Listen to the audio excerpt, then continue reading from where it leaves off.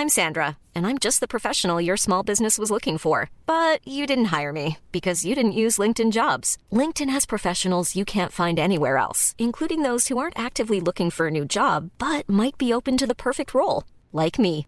In a given month, over 70% of LinkedIn users don't visit other leading job sites. So if you're not looking on LinkedIn, you'll miss out on great candidates like Sandra. Start hiring professionals like a professional. Post your free job on linkedin.com/people today. Why don't more infant formula companies use organic, grass-fed whole milk instead of skim?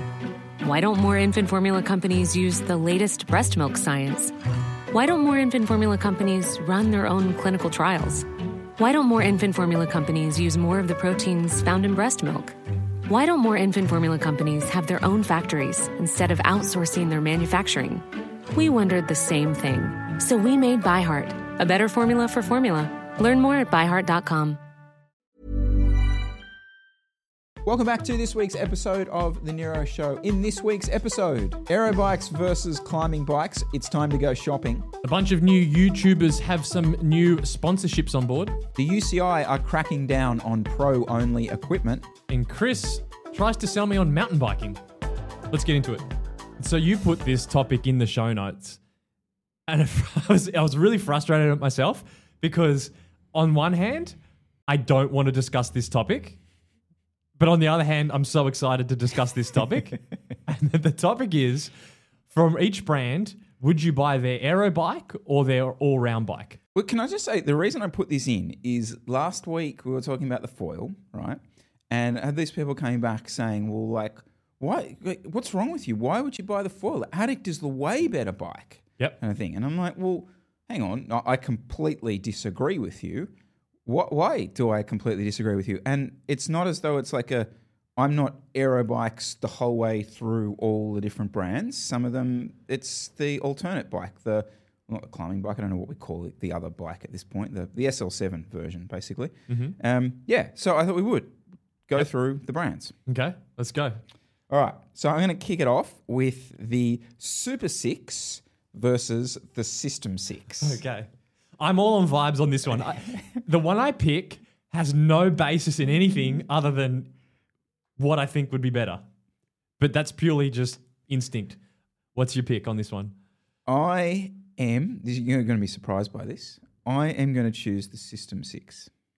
Oh, the Ben Healy effect. The Ben Healy effect. Yeah, he's done it. Ben Healy effect. Yep. Yeah, no, I kind of think I would do something similar, run a kind of smallish frame. Looked at the sort of riding I do, the weight kind of thing. I don't think it'd be that big an issue for me. I really like the components on this bike, and I think this is a massive part of what you're going to see me choose here. I like those vision bars. I like that setup. And yeah, System 6. Okay. I'm going to go Super 6 just because that System 6 in my size, which would be a large, looks like it'd be a bit of a clunker. Yep. It'd be freaking fast on a flat road, but I would not want to ride that on the roads we have in Sydney. So I'm going System 6. I think this is going to be really interesting because like most people would have thought you would choose the big fat aero bike and I would choose the lighter bike. But yeah, okay. Yep. Next up, TCR versus the Propel. Oh. This year, I would go Propel. Looks good. I wouldn't touch that old Propel with a 10-foot pole. That was horrible. But this year, Propel. Yeah, I agree. I'm the same as you. I feel like the Propel probably hasn't leaned far enough. The Propel hasn't leaned too far into the aero thing. The TCR just feels like, can I say it? I've loved this bike for decades. I just feel like it's past its prime. Yep.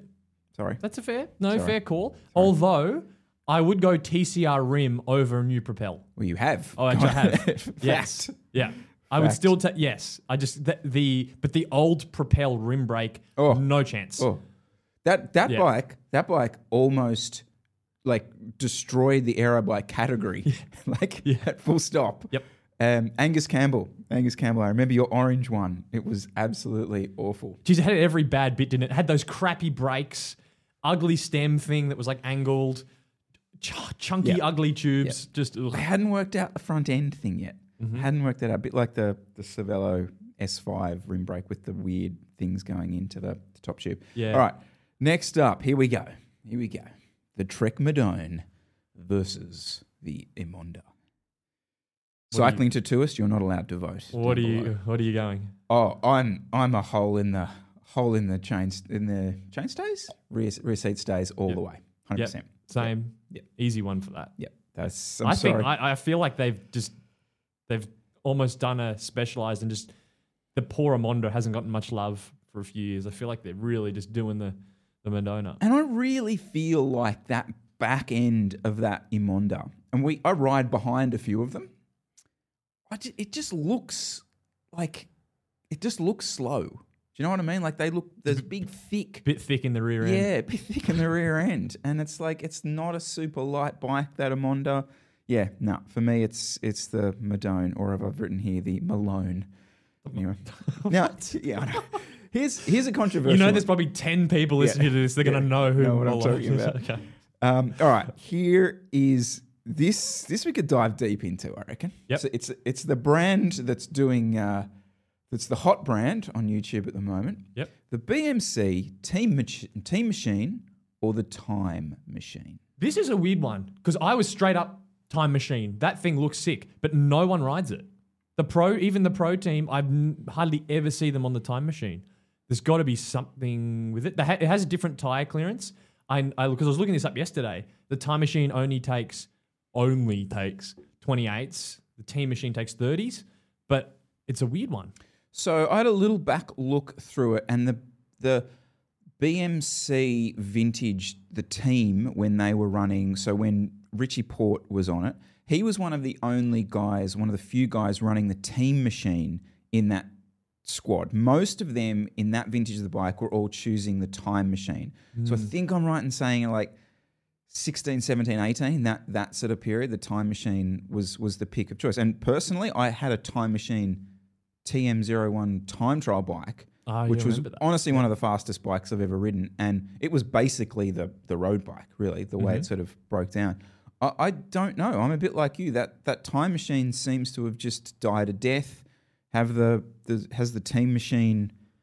This is really hard to say. Maybe quickly. it's one from the brand. Maybe they just don't have as much stock in the Time Machine, so they're just pushing Team Machine. They're getting the pro team to run it. But yeah, I love the look of that Time Machine. That's like it's up there on my list. Yeah, a brand that I don't know a massive amount about, the Orbeyas. So their splits, the Orca and the Orca Aero.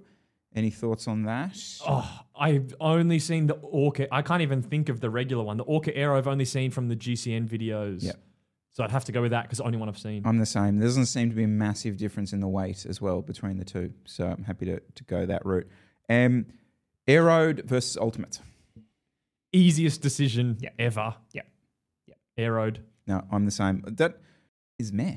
I'm sorry. Sorry, vegan. I think maybe it's a good gravel bike. Yep. I don't know. I just don't like it. It's not doing it for me. Yeah. Is it even worth bringing this up? The S5 versus the R5? Well, I think it's almost now the R5's. Do they even do it anymore? It's more like S5 versus the Soloist. I'm gonna go. I just feel like that's that true. S5 No, it probably is S5 versus Soloist. You're right. That's a better comparison. I know from some of the guys that have the S5, getting different handlebars to come in narrow is really hard to get stock, or different stem lengths. So I'm almost going to go the Soloist.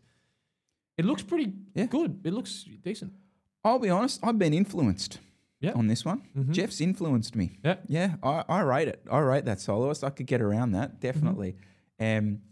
It kind of harks a bit back to the what was the team at the point, the Saxo Bank sort of squad. I like that kind of look. Yeah, no, for me, I reckon I could get around that. So then I look back at this list and I go, okay, what version of these that had a rim brake model would I still pick over the current 2023 disc model? Ones that come to mind, the S5 with the rim brakes, I would still pick that because that was a pretty modern frame. It was only a few generations ago that they had that. Can I throw Bianchi Specialisma? I would choose the rim brake version every day of the week over the... I don't even know if they still do that disc brake version of the Specialisma. No. Yeah. Yep. Yeah, that looks real nice. Also, the Madone rim brake, I still think that was pretty quick. Brakes, possibly, the one that had the flaps? Yeah. Potentially a pain in the ass to live with, but I think wind tunnel wise, that thing rim brakes, I reckon it's probably faster than the disc model. Yeah. Go that one. And the other ones, probably a bit nothing really else. There was a disc brake Venge, wasn't there? Yes. Yes. Yep. I would choose the rim brake Venge. I still think there was no rim brake. There was only the last rim brake Venge was the Venge Vias. Ah, yes. Which was the brakes didn't work. Yeah. Yeah, so you probably wouldn't pick that one. No, thank you. This whole discussion, though, I find is a bit funny because I was looking at the specs on some of these bikes and the brands want to sell the aerodynamics, but they don't really care how aero you are when you're actually riding it because they're still speccing these bikes with, in my size, the narrowest I'm getting is 42s. Most of the brands are coming with 44. So the Propel, for example, in a size large, comes with 44 centimeter wide bars. What's the point of riding an aero frame if you're driving a bus? And they're still doing it. The flip side of that is, well, from my end, I'm on a smaller sized frame, so I can get a slightly narrower handlebar, but they come with a 90 mil stem.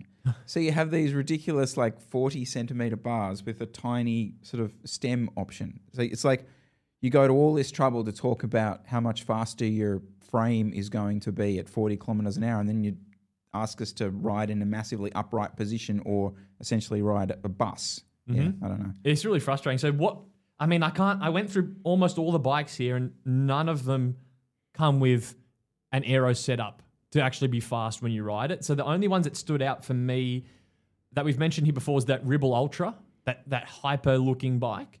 That came with very narrow bars. So points to the bike probably rode pretty badly just looking at it. Yeah. But they were really thinking about aerodynamics, so that was good.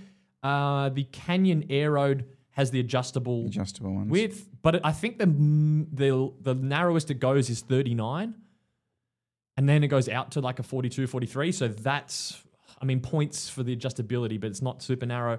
And then the Factor, you can just pick the bar stem when you order it.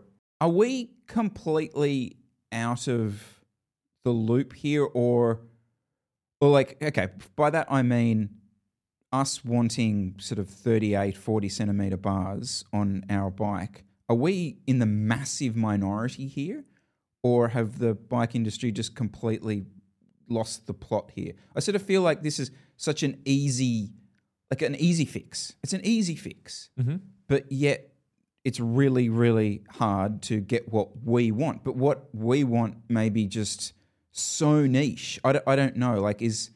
I'm operating in a small circle, but for most of the riders I coach, they're all wanting or have narrow bars. I can't help but think maybe they've just already produced thousands and thousands of the wider bars, so they're just getting through stock. Yeah. But I don't know anyone that wants 44 centimeter wide bars. No, I know. And it's like all those bikes we've talked about are obviously the big flagship fellas. So they're up there at $15,000, $16,000. If you're spending that kind of money, you've probably done a little bit of research into the benefits of your frame. Mm-hmm. It just seems like, maybe you're right. Maybe it's just a stock over light, but it's only carbon bars. They're churning those out in China every 3 weeks. I was chatting to a rider. He's gone full tinfoil hat, saying, "Oh dear." They're leaving that up their sleeve. So, the SLA will come out and it'll be max bar with 38s. Most will come with 36s. So they can save 5 watts off the wind tunnel test. That's genius. That's literally what Trek have done. Trek have released the Madone and said it's so much faster because of the new position you can put the rider in. Yeah. So they can now just do that for the next decade and just go, we've made you 5% faster because the bars are a centimetre narrow and this can slowly move us in. I like that. That could have been dropped quite happily into unresearched facts. But maybe it's research. I feel like this is one we need to get for Grant when he comes on. He'll have some insight into the shops as to, why are we still getting 44s? He might have a different take on it. Because you asked him in our last chat, what happens in this scenario? Ultimately, the bike shop kind of seems like is the loser in this because they then have to go source the aftermarket giant bar and stem, bring that in there. They're holding a 100 mil and 44 centimeter bar stem, and great. Now, what are you going to do with this? Which isn't even brand new in box. Yeah. once it's been installed on the bike. Yeah, so it's not in the shop's favor either. Last one, just quickly on the versus. Yep. Titanium versus steel. If you got no interest in going that route? I've got no insight. I'm going to say titanium because it seems like that's the more high performance route, but I'm not basing that on anything other than what I've seen for stuff. No, I kind of feel like it's an interesting one because that's people choose that when they go the custom route. Like that's basically what you're choosing between is steel versus titanium. Obviously, I've had a little bit of experience on the titanium one. I don't know. I kind of feel like I'd go full old school and go the steel bike. But your mosaic was. I was interested when you got that. I could see myself going and doing an 80-kilometer bob and head loop on a titanium bike. Correct. It looked good. Yeah, but I suppose it's that thing of like I should say this another way. If I was just going to have one bike, it would definitely be a titanium bike. Full stop. Whoa. What you mean like if I had to choose between steel and titanium? Yes. Or overall, if you had No. one single bike? If I had one single, so I'll say that. Yeah. Okay. Oh, you're ditching carbon? No. Hot take. Okay. No, I'm not ditching carbon. Right. But if I would ditch carbon for titanium. I wouldn't ditch carbon for steel. Does that make sense? Mm-hmm. So I have my rocket ship N01 bike, which I use in crits. Mm-hmm. If I went another route, I would go as a second steel. bike. Yes. Yeah. Yes. Yep. Yeah. I can see that. Yeah. Okay. These are the problems we deal with here on this show. I was going to say, because when you had that mosaic and the factor that you were like, what's okay, at a crit, you might notice the difference, but in most of my riding, it's much of a muchness. Yep, 100%. But you don't necessarily feel that with the NS01. You feel like that's cut above. Ooh, Can we go there?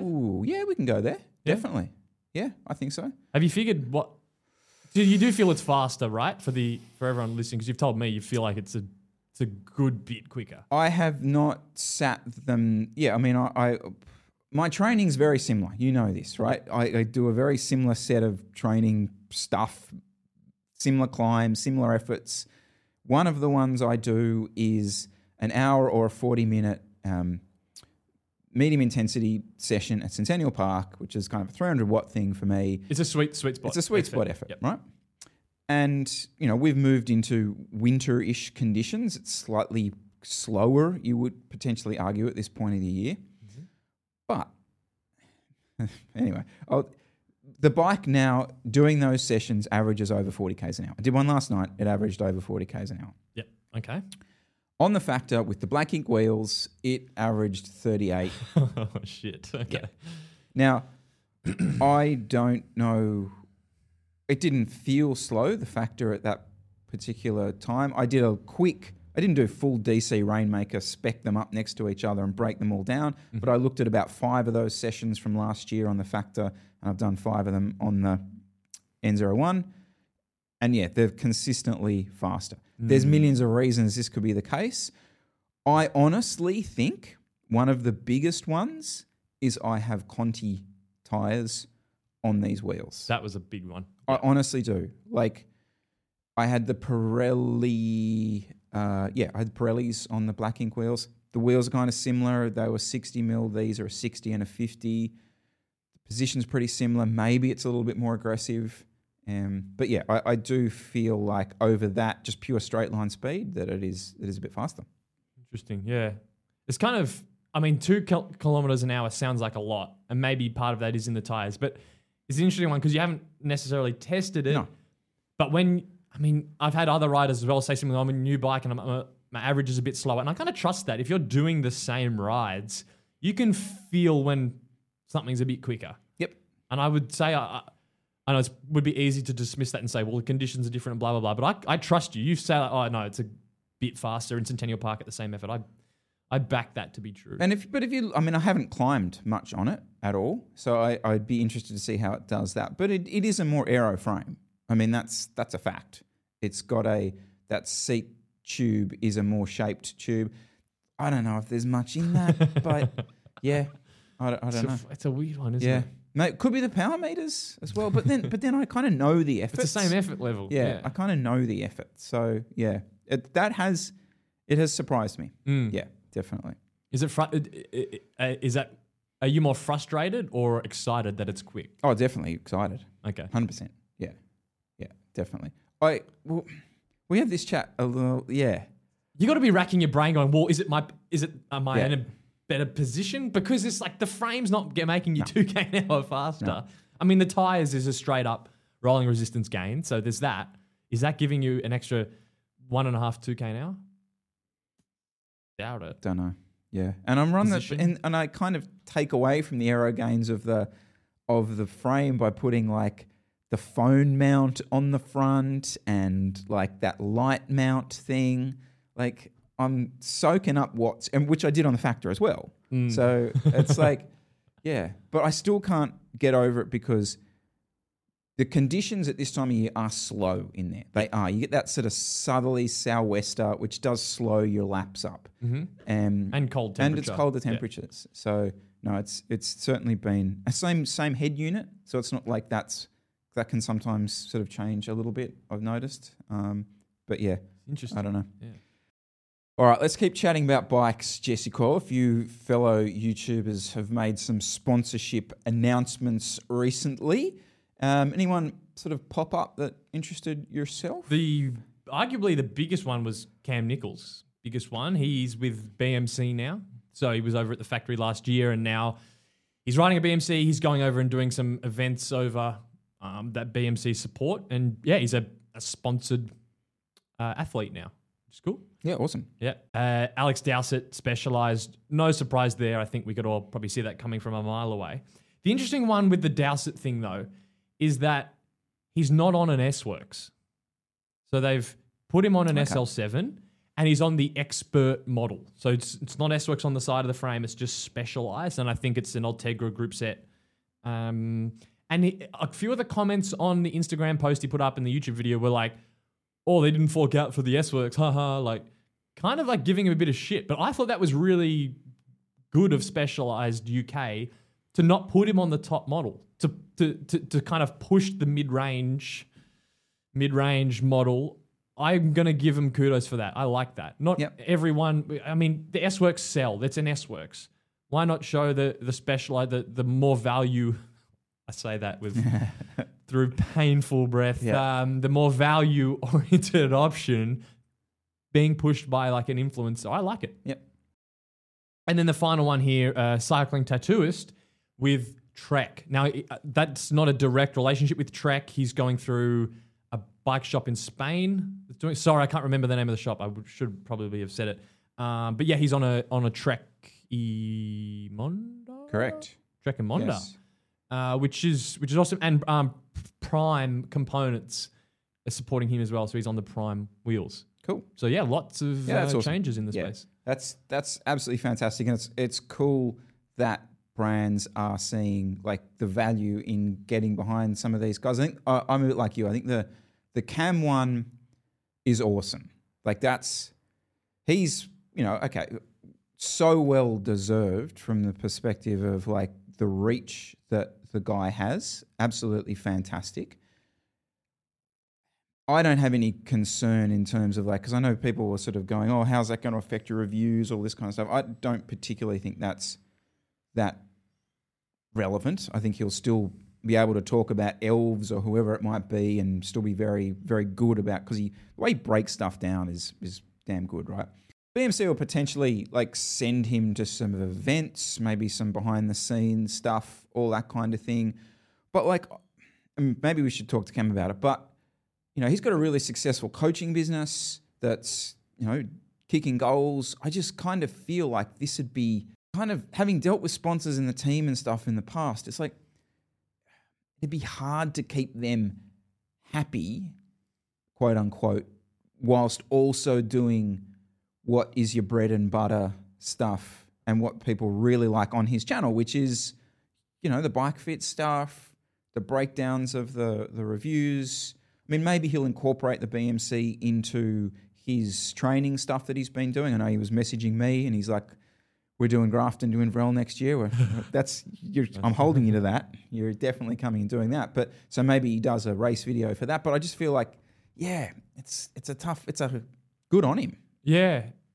From if you're thinking of his I mean, it is. If you're thinking of his YouTube channel as a business, this is a whole other arm that's just grown now, which would be supporting that partnership.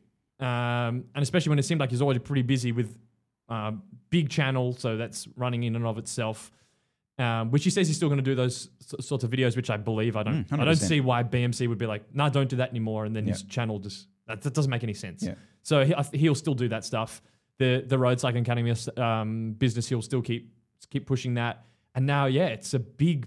It's a lot of work on his. Plate. Maybe we're underselling it. Like, okay, so from my perspective, and from 100% from my perspective, if this is really successful for BMC, this is fantastic for us. Basically, if BMC can, go to some meeting with Trek next year and go, Jesus, I tell you what, we've got this Cam Nichols guy. He is it's blowing up for us. That's so good for YouTube. And maybe this is the thing that ticks YouTube into the mainstream when it comes to these brands. Hopefully, no pressure, Cam. It's just it's an interesting one as well, because he's not your typical nothing against him. It's just he's not your typical influencer. He's not Francis Cade. He's not a vegan. So the push, having him on the bike, how's that going to? It's just going to be a fascinating one to watch. Is it just a soft sell in his videos where he's on the product, but he's not he's not that influencer type that's in the classical sense. So it's just I'm fascinated just from the marketing of it. I see what you mean. Like, for vegan, it's obvious for Canyon. Vegan's going to go do Gravel Loco and Leadville, and maybe he's not going to do Leadville. What's the big one? Unbound. Unbound, sorry. And, he's going to make a video about it, and the Canyon will be all in there, and he doesn't have to say anything about the Canyon because it'll be in the video. That's not really sort of Cam's jam at the moment. Mm-hmm. Maybe it will be, So, cool. That's a good chat. Enjoyed that, actually. I like having chats about other YouTubers. Just quickly on the Dowsett one, I've got I don't need to premise it, but good on him, fantastic. But I think the pushback, and you did see a little bit of that in the comments, was based on how predictable this was from the video that he did that we commented on, or you commented on. So you don't have to say anything. I'll do this. I'll do this one. All right. And again, it's not like, I don't think this is necessarily his fault, but it comes, and we fall into this trap all the time. All right. And the title of his video and the thumbnail of the video is the whole unbiased opinion. This is going to be this massive expose into the pro peloton. And that video wasn't. It was just warm tea discussion of generic things that these brands do, right? Which was perfectly fine, and you kind of feel like if he'd titled the video, discussion about current bikes, would all be fine. I'm going to go in harder than that. It wasn't fine. It's bordering on fraud to say that it's unbiased, unsponsored, and then not on a month later, you come out sponsored by That's not unbiased and unsponsored. Yep. It's not a big deal. It's not it's a storm in a teacup kind of thing, but it is. You don't do that.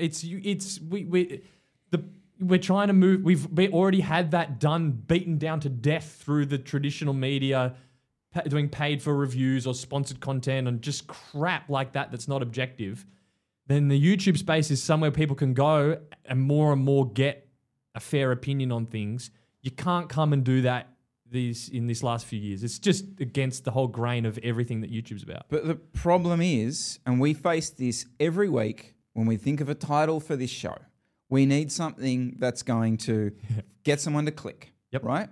And we can see it. We can see it from week to week. If we just put something up that's pleasant discussion about training, no one will watch. Whereas, if it's,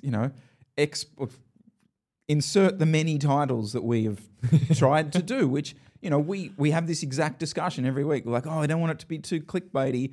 But then if people aren't clicking on it, you start reverting to a clickbaity thing. And I think what I said was, how can you make it interesting without being clickbaity or cringe, but still, and not devalue the discussion, but still make it interesting enough that it's going to grab someone's attention. Yeah. It's like a very difficult. It is difficult, and like we're operating at a low level in terms of the audience and the reach.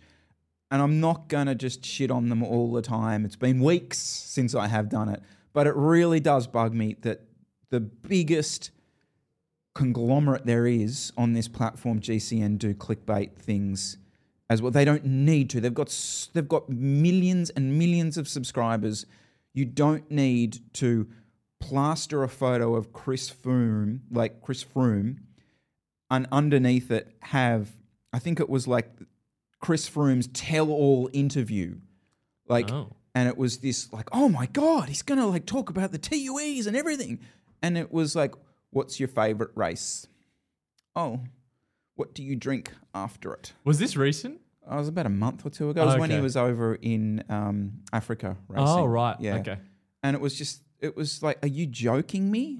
Like, and when you've got the biggest crowd out there, or the biggest, institution doing the clickbaity stuff, like we almost have to as well. So that's my long way of sort of defending Alex, but yeah, I know. Yeah. UCI did a press release the other day. Interesting one. So for the Tour de France and the Tour de France Femme, they're going to introduce a new equipment checking protocol. Let me talk you through it. So what they're going to do, teams from a month before the tour have to register all their equipment they're going to use with the UCI. The UCI check that it's within the regulations. Then at the tour, before it starts, all the equipment, the frames will be checked by a commissaire to make sure it complies with the UCI rules. It will then be tagged with an RFID chip so that the commissaires can come around before every stage, make sure the frame is tagged so that the teams are only using frames that have been checked by the commissaire. So what this is trying to do is make sure that teams aren't using equipment that doesn't follow the UCI rules around, being available to the public, or that's the main one, isn't it? The frame, the equipment you have, something along the lines of the equipment you have to use needs to be available to the public in the year that it's used for sale. And it seems like teams have been absolutely taking the piss with that rule. I mean, we know there's so much stuff that you cannot buy, especially, the stuff on the track's like another level. So no one's using the proprietary stuff they're running on the track. On the road, it's the same. There's been rumors floating around that, teams use this and that, and it's different equipment. And we've even seen it with Chris Froome's bike, for example, and they're weighing it in that Ride Media video, and his size 56 is 6.8 kilos, and yours, same spec, size 52 is 7.3. And you're going, do the maths, something doesn't add up. So I'm going to give now big shout out to the UCI for that. I like this. Are their commissaires going to be able to have the scrutiny of the equipment to know what's a proprietary thing and what's available to the mass public? I don't know. I just like that they are trying to do something about it. Fake news. Fake news. Fake news. Okay. 100% Tell us. Fake news. So much grey here that it's not only going to be impossible to enforce, it's that there's no way of even taking it back to what meets the UCI level. So, okay, there's obvious things that you can pick up here, which will be the 3D printed stuff that's all over the front of time trial bars. Yep. Whatever, I don't give a shit. All right? Okay. The Chris Froome thing that you referenced, that purely comes down to... Yeah, okay. It purely comes down to this thing of, yes, it probably was from an Ostrovam mold built somewhere in a factory somewhere that was probably built specially for Chris. And when I say built specially, literally someone probably pieced and laid that carbon down. And what did they do to make it special? They probably put less layers of carbon in certain areas to shave grams off. Now, that therefore reduces the overall weight of the bike, and maybe this is where the grey is, right? It probably still adheres to a UCI policy to pass that indication. But it doesn't. Well, see that. Wow, what level of detail? I mean, if the UCI rules it's the same bike. And to me, well, I guess that's where the rules come in. To me, the bike is how the frame's laid up. If you're using a different layup, it's a different bike. It'll be the same, yeah. Even though it's the same mold, what's the UCI approval process? Is it for the mold or for the layup? Crap. As if they're going to be sitting there in a factory going, no. That one that you built for Chris, you put 16 layers around the head tube, and you only put 7 there. That doesn't adhere to. So there's the way the UCI thing works, right? That they have stress tests that they put it in that stupid jig, right? It's one of the things, and they do the stress testing on it, and that's how you pass the UCI thing. You will be able to. So they have a much broader room for error when it comes to the stuff that they sell to the public, because obviously you got massive big fatty riding it and little skinny dude riding it. You need to cover the bases of all these different people. When you're building it just specially for Chris Froome, you don't have to cover all those bases, so you can kind of be a little bit more interesting around the edges. This is a long way of me saying that sure, this will pick out some of the 3D printed stuff, but it won't stop the thing which really shits me, which is if you go by a SL7 Canyon Aero road, it's not the one that Matthew Van der Poel rode. It's just not. Full stop. And here's the thing. It's always been that way. It's always been like Matt Pantani had his own frames built by a guy, totally different guy, who wasn't the person whose name was on the frame. Like, this is cycling. This is the way it's been operating for decades. My voice will now drop down. I do feel like this is at least somewhere getting close to them cracking down. It sounds like you don't care. Do you care I care that a pro is riding 100%. a special frame? Oh, no, massively. Okay. Massively shits me. Totally. It's like almost, again, it's like fraud level to be like, buy this bike, he rides it and he's on a fucking totally different layout. Yep. So it's better than doing what they do now, which is basically eyeball test it. It looks similar. You're all good. Is there more? I mean, could they scan the frames to know what the layup is and do that? Probably. Are they going to do that? I doubt it. I like that they're at least acknowledging that this rule is being absolutely taken advantage of left, right, and center, and they're trying to do something about it. If they enforce this, game changer. I'm fully support it. A Kool-Aid drinking supporter of this rule. Absolutely. But if you're going to tell me that the UCI are going to be scanning Remco's bike before the tour and go, no, sorry, that layup's not quite as thick as the one that Jesse called Grant sells over in Florida. No, we're going to pull you out of this race. It's not going to happen. But yeah, and this is kind of comes to this thing, like, I feel like some of these are like rules that they come up with are almost to like shut people like you up. Because they'll just go back to, oh no, we've got that rule. Yeah, it's like the anti-doping chat. Yeah. Oh no, they're on the biological passport. No one can dope anymore. 100%. All right, okay. I'm a naive little kid. Anyway, I acknowledge there's still obvious ways that's not going to crack down. But I pats on the back for them for doing it. It's a funny thing, this like skirting of the equipment rules, because you don't hear much about it. Clearly, it seems like it's common, at least from some of the stuff we've heard. And I've seen people point it out, like Durian Rider pointed out that he's said in some photos he's seen that they use a different sleeve inside the steerer tube to make it stiffer. So there's little scrapes of rumors, but it never really gets talked about that much. And I'd love to know how widespread it is. If there were some good cycling journalists that could really push some buttons and push the boundaries and go and find out some stuff, I'd love to see an expose on it. Funny, there was an independently funded journalist collective that could go in and do such a thing. That had access to the bikes and could really go and, I mean, the teams, you'd piss you'd never get near a bike again. You'd totally end your reputation. Be a good article. You'd have a good reputation with the public. Other thing as well, equipment-wise, I can probably point out is Soudal Quickstep are on wet tyres. That was spotted. So I'll send you the Instagram reel. A guy posted Instagram reel with it. Yeah, Remco's riding wets. You said it last week. That was a very good Chris Miller call. They're doing it. It's so okay. can we kind of move this potentially into the Giro then? Yeah, I reckon. Because I do have some, I don't know if it's an equipment take or whatever it might be, but, we've spent basically 40 minutes talking about bikes and maybe a few little bits of other pieces around that. But just because it's fun, not because it's really fun, matters. right? Yeah, no other reason.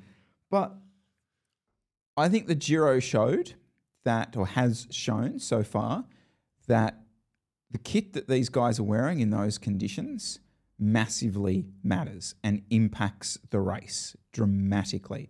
And you've seen it on those cold, freezing cold stages where the teams...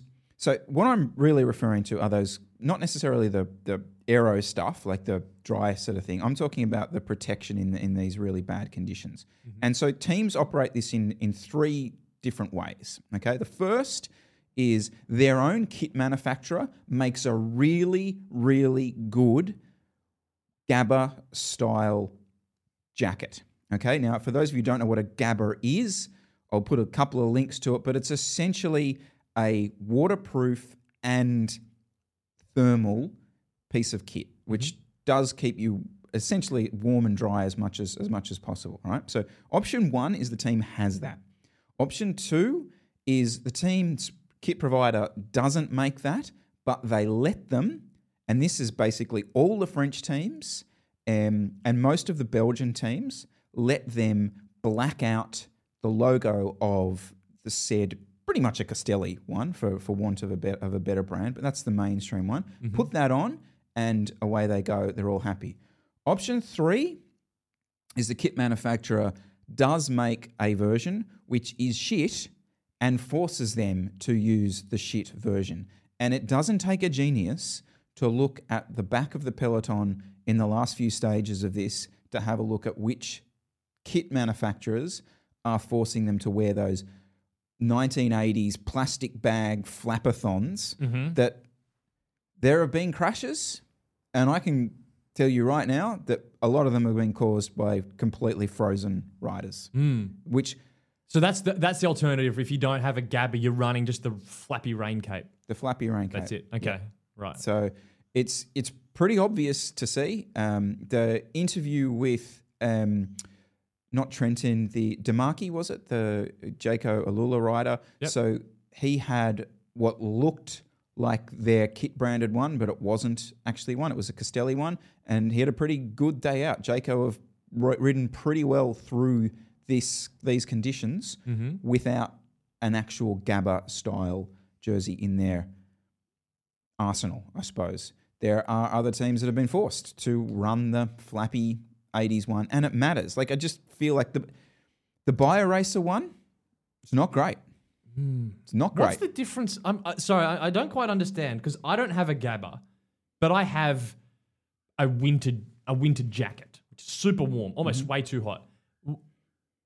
Does that not work because it just gets filled with water? Why wouldn't they just run a regular, just a DHB winter jacket? Because they're warm, aren't they? Or not when it's the rain. It's the rain, and you're up at freezing. And so then as soon as that rain gets into your body at freezing, your body's got nothing. There has been so many crashes. Like, what? Yep. I honestly think love this to is have okay, that's a good... I like that you're adding some in here, because I'm kind of looking at this going, this sport's a joke now. Every race I put on, even the other one that's on the 4 days of Dunkirk or whatever it's called, there's been crash every sprint stage finish. Then the Giro, more Teo Gegenhardt's gone, crash. Okay.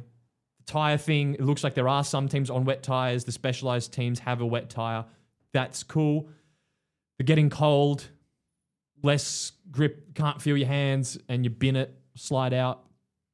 But there's got to be more. Why are they crashing so much? A lot of people were talking also about just the state of Euro roads, which are slippery in those conditions. Yeah. But yeah, I don't know, mate. It's been really disappointing. It's combine that with... Oh, can I just quickly on the Giro? This whole conspiracy theory around the coronavirus stuff. Oh, Fuck yes. off. Oh, let's get into that. That's the other thing. Are you serious? We do with this sport where riders are basically treated like trash. In fact, that was kind of what I was going to link into this because they are. Like there's the whole stage where, we're not going to race it, we're not going to race it. And they ended up racing it and half the peloton fell over because they're bike racers. Like they just go out, they treat themselves like trash, they're smashing themselves about the place, bashing into brick walls, the rest of it. And then the moment one of them gets an illness, like a genuine illness, and pulls out, we all turn around and go, oh, toughen up. Or worse, it's hiding it for something else. The level, I had COVID and I didn't get that sick. Therefore, Remco shouldn't. Like, the guy's sick as a dog. Like, he's got the flu. Of course he's going to pull out. Just because you had COVID and you weren't that sick doesn't mean people with COVID aren't getting sick. Like, of course you get COVID, you're sick, you're going to pull out. That doesn't mean it's not some cover for doping or... I don't understand. And you don't even need to pull out. Like, okay, if you tested positive and you had some tiny viral load and you didn't get sick, continue on. But the people which we saw last year at the tour. Yeah, but the people pulling out are sick. I mean, Remco won that time trial by 1 second. He would have put 30 seconds into everyone if he was healthy. Like, he was clearly sick. I just find cycling fans can be so weird, like so almost contradict themselves in the same stage a lot of the time. But it's like using what's happened to affirm some theory they have. Like the vaccine doesn't work, therefore, all these riders are getting sick. Therefore, it kind of backs up my idea that the vaccines. I mean, you can have a go. I mean, the vaccines clearly don't stop it, but the anti-vax side of people, not anti-vax, I hate that word, but the people that were skeptical of the COVID vaccine see COVID still ripping through the peloton, and they're like, yes, this vindicates me, I'm right. Oh, gotcha. Or even the slightly more niche one, but like riders are sort of doping and then, it's a fake COVID positive to leave because you had like that conspiracy. It's just, how about they got COVID and they were sick, so they're not going to continue in the hardest physical test on one of the hardest physical tests on earth. Like, yeah. Yeah. For me, the whole, and I have been to the Giro, I'm a big fan of the Giro, but if I was a well-paid rider, this has kind of been a bit of a shit show. I know that you can't do much about the weather, but it just does seem like even the race director having a sook about Remco pulling out and that he didn't tell him in time. I'm like, what are you talking about? Like, it's not our job to sponsor. I just kind of feel like the Giro hasn't left a good taste in anyone's mouth this year. So the other one as well is if you've got a rider that's sick, whether it's COVID or not, you don't want them mingling around all your other riders and then your entire team's out.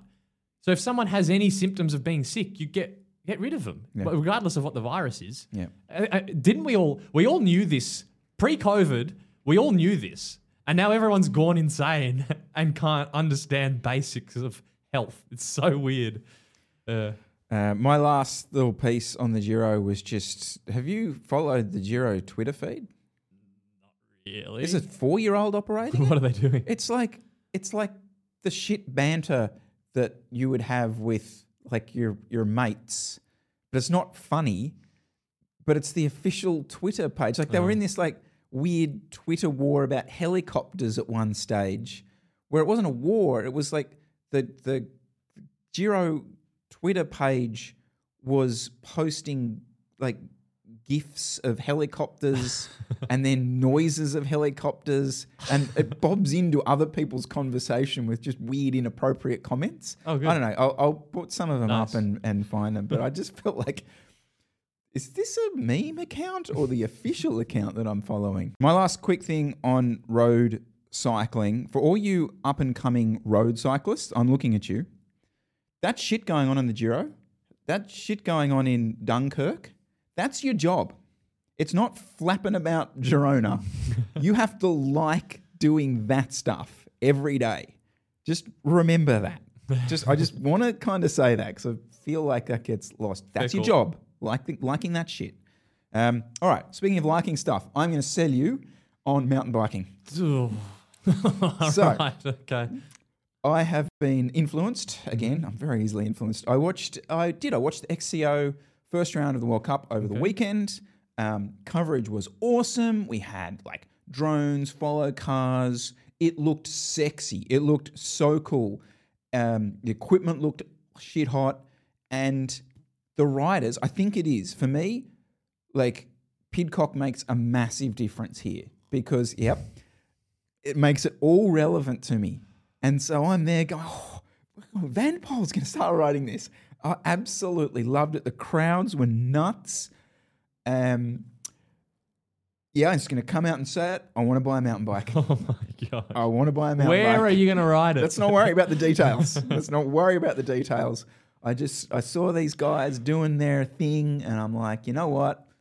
I can get around this. I'm annoyed that you brought this up because I watched the highlights on GCN of the short track and the cross country, the longer one, whatever that's called. And it didn't fit my narrative because Pidcock's doing really well. And I called him out. He won Strada Bianchi. And then he did his usual thing where he crashes. And I was like, ooh, I'm on for one here. That's going to be his only result of the year. And I'm going to be vindicated. I'm going to come out in October and claim victory. And now he's gone and towed up the mountain bike stuff. And I'm like, it doesn't fit my narrative for the year. So thanks, Tom, for ruining that. It was entertaining. The short track one's weird. It's like weird. a crit. It's a crit. Weird. It's a dirt crit. Don't get that. Yeah. No, the Pidcock thing, like for me, I feel like he's adding as much value as a Geraint Thomas, if not more, at this point. Like if you look at a brand like Pinarello, like he's your poster child. But the bikes look cool, don't you reckon? Like I looked at those bikes. I've never looked at a mountain bike before and gone, that looks cool. I don't know. They looked cool. You got baggy shorts now and... Oh, no, I'd still run the Lycra. Okay. Still run the Lycra. Yeah. No, I don't know. Let's not worry about the details of where I'm riding this just yet. But I think a dual suspension, I was getting down with the lingo on it. Julie. You had a mountain bike. Yeah. You sold it. The Deville didn't fit my needs. Okay. Yeah, no, I'm too hardcore for that. I will give it credit for something, and that's the Olympics froth. Just my sort of background, I froth the Olympics. So the fact that mountain bike is more meaningful at the Olympics, I'm like, it's epic. The road at the Olympics, still a massive deal, but not as big. So yeah, when it come Olympics time, then I'll buy in because it's, that's like making someone's in life if they can do that. That's a bit like triathlon for me. It's hard to that was a World Cup, so it wasn't the World Championships. So that's like, there's obviously a series of World Cups, and then there'll be like a winner of the World Cup, and then that's different to the winner of the World Championships, who's going to be different to the winner of the Olympics. So yeah, it is hard to probably get, but then again, try and follow road cycling and work out sort of what's relevant across the realm. But yeah, totally agree. Olympic froth is the highest form of froth. Okay, moving on to unresearched facts. I only have one for you this week. Mm-hmm. Uber Eats riders have The big topics. improved relationships between cyclists and everyone else in general. Hear me out. Here's my theory. Okay. So, Uber Eats riders ride like clowns, most of them. Whatever, up footpaths, run red lights, sometimes on stupid roads, etc., etc. We've all seen it. But when the average motorist sees it, I don't feel they get the same anger as seeing Jesse Coyle run a red light or something like that in Lycra. Mm-hmm. Okay? Because, and I actually don't know the actual mindset behind it, but it's not that they have placed an Uber Eats order themselves that day, but they kind of, there's some connection there between, well, I've used Uber Eats and I like it when my sushi arrives on time or relatively on time, and it annoys me when it's not there. Well, this guy's kind of doing that as well. Fuck it. Let him run that. Don't care. And I feel like there's enough of them now, especially like in full metro CBD areas, that they're kind of running around all over the place and everyone's just like, kind of got used to it. And I feel on the road that I cop less because I lane filter through the city. Mm-hmm. Hate down below, whatever I do, a lane filter. I cop way less shit for that. Yeah.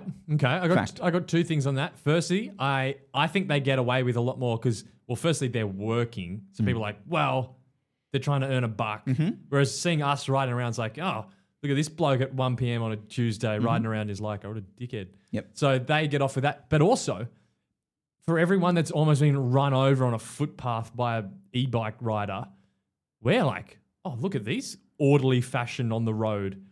We're not a pest at all. We're like saints compared to some of these delivery drivers. So in comparison, they're doing us a favor by being so dangerous. Yes, it's a different take than mine. Mm-hmm. Different take than mine. But you're saying that people are more accustomed to just having bikes chopping around left, right, and center. Just seeing more bikes and seeing more bikes doing stupid shit, really, is kind of just going... Oh, makes my stupid shit not look as bad. There you go. There you go.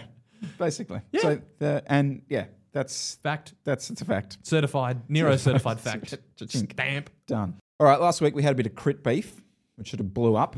So we'll just quickly have a bit of a chat about it. All right. So Justin did reach out to me. We quickly talked about the crash. He clarified with me that the guy in the blue did go on and crash, which was one of the questions that we asked. Yep. All good.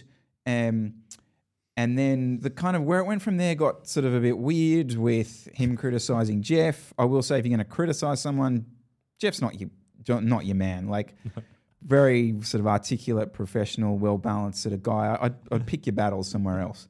But that's kind of what I want to talk about is like the picking your battles thing, because clearly with Legion, like their whole brand is us versus them, right?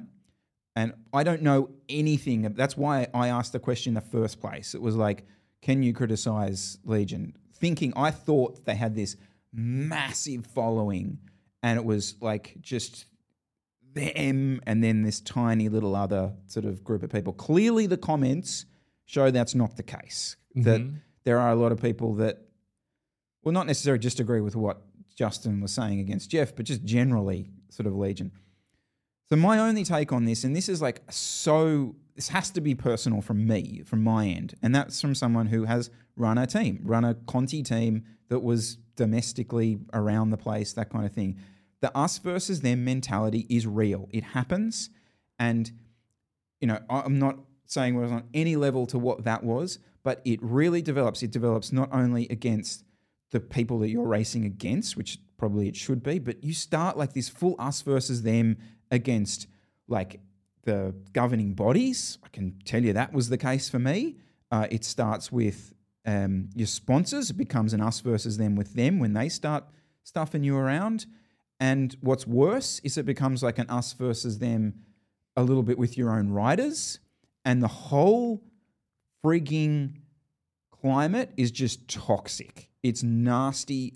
And personally, it's taken me a long time to get away from that and that whole toxicity of it. So the only reason I say that is you look through those comments, what he was saying was clearly aggressive and over the top, but it kind of just buys in more into this thing of everyone hates us, we'll fight against you type thing. And again, very, very tiny sample of what I found towards the end of our team.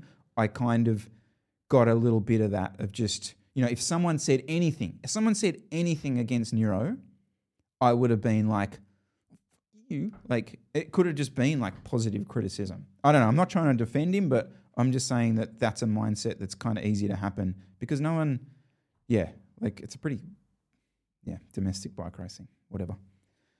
You got anything? I just kind of wanted to say that. I've got plenty to say. I just don't know if I can be bothered. I just don't. You're racing crits. I just even bringing it up again. It's not that. It's almost giving too much credit to the whole thing. So I don't know. It's just fair enough. Honestly, go. I can't. Yep. I don't have the energy. Fair enough. All right. Cool. Okay, thanks so much for watching this week. If you can do us one favor watching this episode, it is to send this episode or any of our episodes on to one mate who is maybe not on YouTube. That would be a big, big help. All right, guys, we will see you next week. Jesse Coyle. See you then. See ya.